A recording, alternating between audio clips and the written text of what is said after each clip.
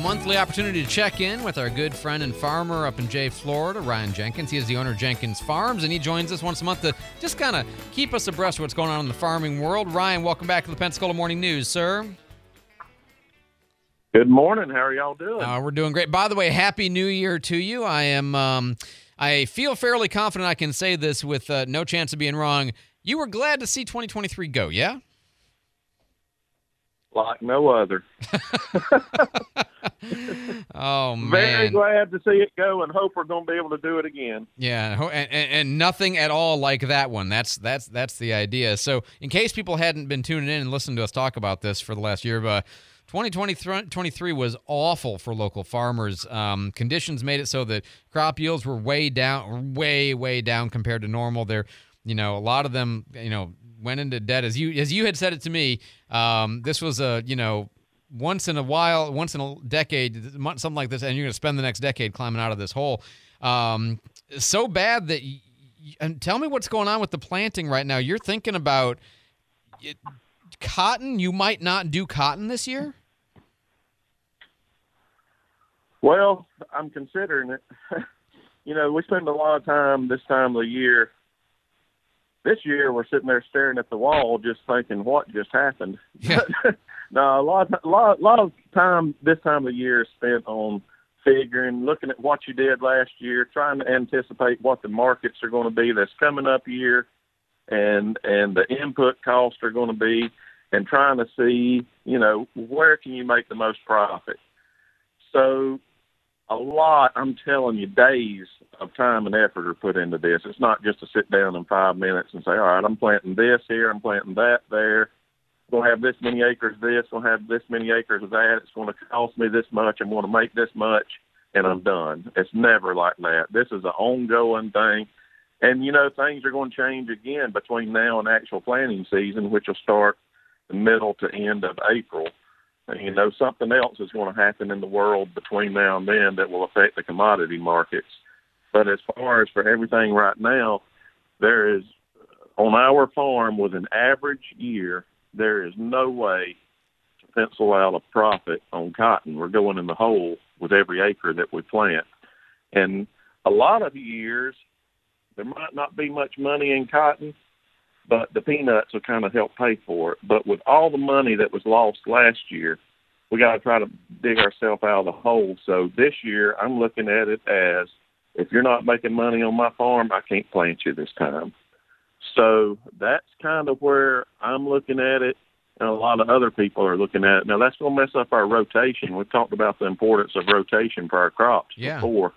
That's going to mess up our rotation, but for 1 year or 2 years, it won't throw you off that bad. You just don't want to continue to do it year after year after year, or you'll ruin your land. So that's what's on my mind. I might not be able to get away without planting a little bit of it, but usually it's roughly a little bit less than half and half, peanuts and cotton.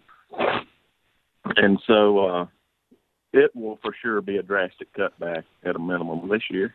So would you just go full bore on the peanuts, or is there some alternate crop that you normally do very little of that would take the place of all of that cotton land?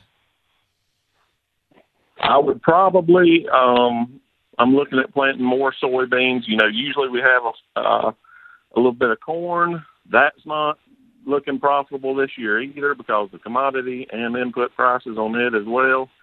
So this year it would look like would be very heavy on, we'd probably plant the most peanuts we've ever planted in one season. But that's where it gets into, you really can't, I couldn't plant all of my acres in peanuts if I wanted to because I don't have that much equipment to do that many acres. Okay. See, well, I'm used to doing, X number of acres of peanuts. Well, I don't have enough harvest equipment or capacity to be able to get my crop in a timely manner in the fall. So that limits me, but I'm going to push it to the max. And that's what I was wondering. I was wondering how much, it seems like if you could really go zero on the cotton, that all of the equipment, of course, you have it, that's not avoidable, but you at least would avoid a year's worth of wear and tear and maintenance and upkeep on that equipment, which seems like that would help you. But the flip side is you're going to put extra stress and strain and repair and upkeep and maintenance and parts and everything on all of your peanut-related or soybean-related equipment, right? That's right. That's right. So that's why I'm not planting even more peanuts, is because I just can't physically handle that much with the equipment that I have, and I don't want to buy more equipment because this is just going to be an anomaly year. You know, I'm not going to continue to do this every year. So I need to plant as much as I can plant and still be able to plant and harvest with the equipment that I have, max the capacity out on that, and the rest of it fill in with something else. And so the biggest part of that fill in will be soybeans. How widespread is this challenge for cotton farmers in the U.S.? Is it just kind of the Southeast? And, you know, what I'm thinking is if everybody else is choosing like you're choosing, of course, the bad news is that's going to cut into your peanut profit because it's going to be an abundant supply. But it also means that there might be shortages in the cotton, and maybe the price is better for cotton because of, I mean, you tell me, am I thinking about this the right way? You're thinking about it right, but just the way it's set up and really the size of the American market, if we all, just say the whole country said, you know what, we're going to show y'all we're not going to plant any cotton this year, period. It might change. This is just me shooting from the hip. It might change the market 10 or 15 cents per pound. Okay. It wouldn't just be like a complete drastic, like, oh my gosh, the United States is not going to plant any cotton this year. But it would help the market, but it wouldn't just be a cure-all. I got you. The market's settling out right now at around 80 cents, and for us to be able to pencil in a profit, it needs to be probably $1.10, somewhere along that neighborhood, to where you felt safe, to where just in an average year. You know, now if we were to hit a grand slam this year and everything went perfect, and we made the best cotton crop we've ever made at 80 cents, it probably would pencil out. But those years are few and far between. You should never figure on that's the only way you're going to be able to do it. Well, yeah, I mean, you know, you can't bank on the best, even only just breaking even. Like, that's not a feasible way to run a business. I get it. So you guys have got, wheat and oats are in, and mostly you're doing a lot of planning right now. But you guys have, Farm Bureau Week is coming up, where you're going to go to Tallahassee and tell them about all the good news from last year, right? That's right. Farm Bureau Day for us is next Tuesday.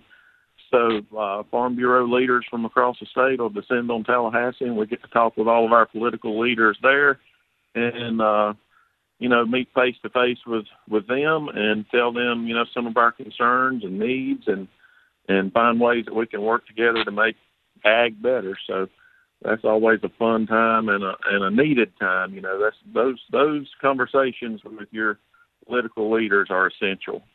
So that's always an important time. There are a ton of other meetings going on this time of year. That's kind of, right now you work on equipment and you work on relationships and you work on education, a lot of continuing education type meetings with different grower organizations and things like that. So even though we're not in the field per se nearly as much right now as we will be again in another month or two, there's still a lot of important work going on the farm. And just last thing before we let you go, Ryan, is I know we've talked many times all year about how bad last year was. Do you have a sense yet of how many people left the profession? How many farmers just gave up after last year? Was it many, few, none? I don't know right now because really, some of the money is still trickling in from last year from our cotton especially. And the other part of that is going to be, this is the time, this is the time of year that we get our operating notes, our operating loans from the bank. And, people are needing more money this year than ever before. Yeah. So I think that some will be told, we can't help you. And they don't really know that yet. So okay. I don't have a good answer for you, but I can tell you I've got friends that I talk to on a regular basis from Texas to East Georgia and anywhere in between.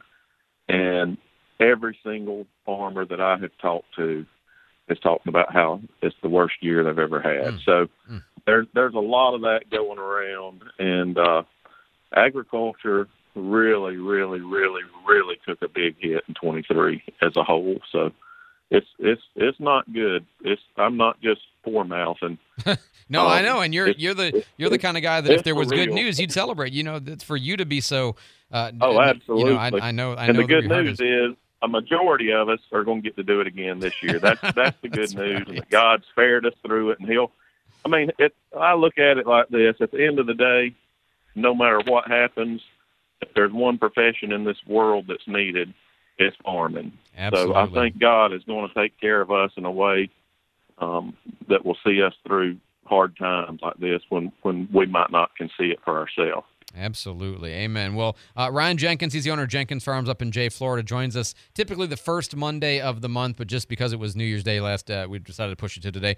Ryan, as always, thank you for what you do. Thanks for putting clothes on my kids' backs and putting peanut butter in their mouth. I really appreciate that, sir. We'll talk to you again soon.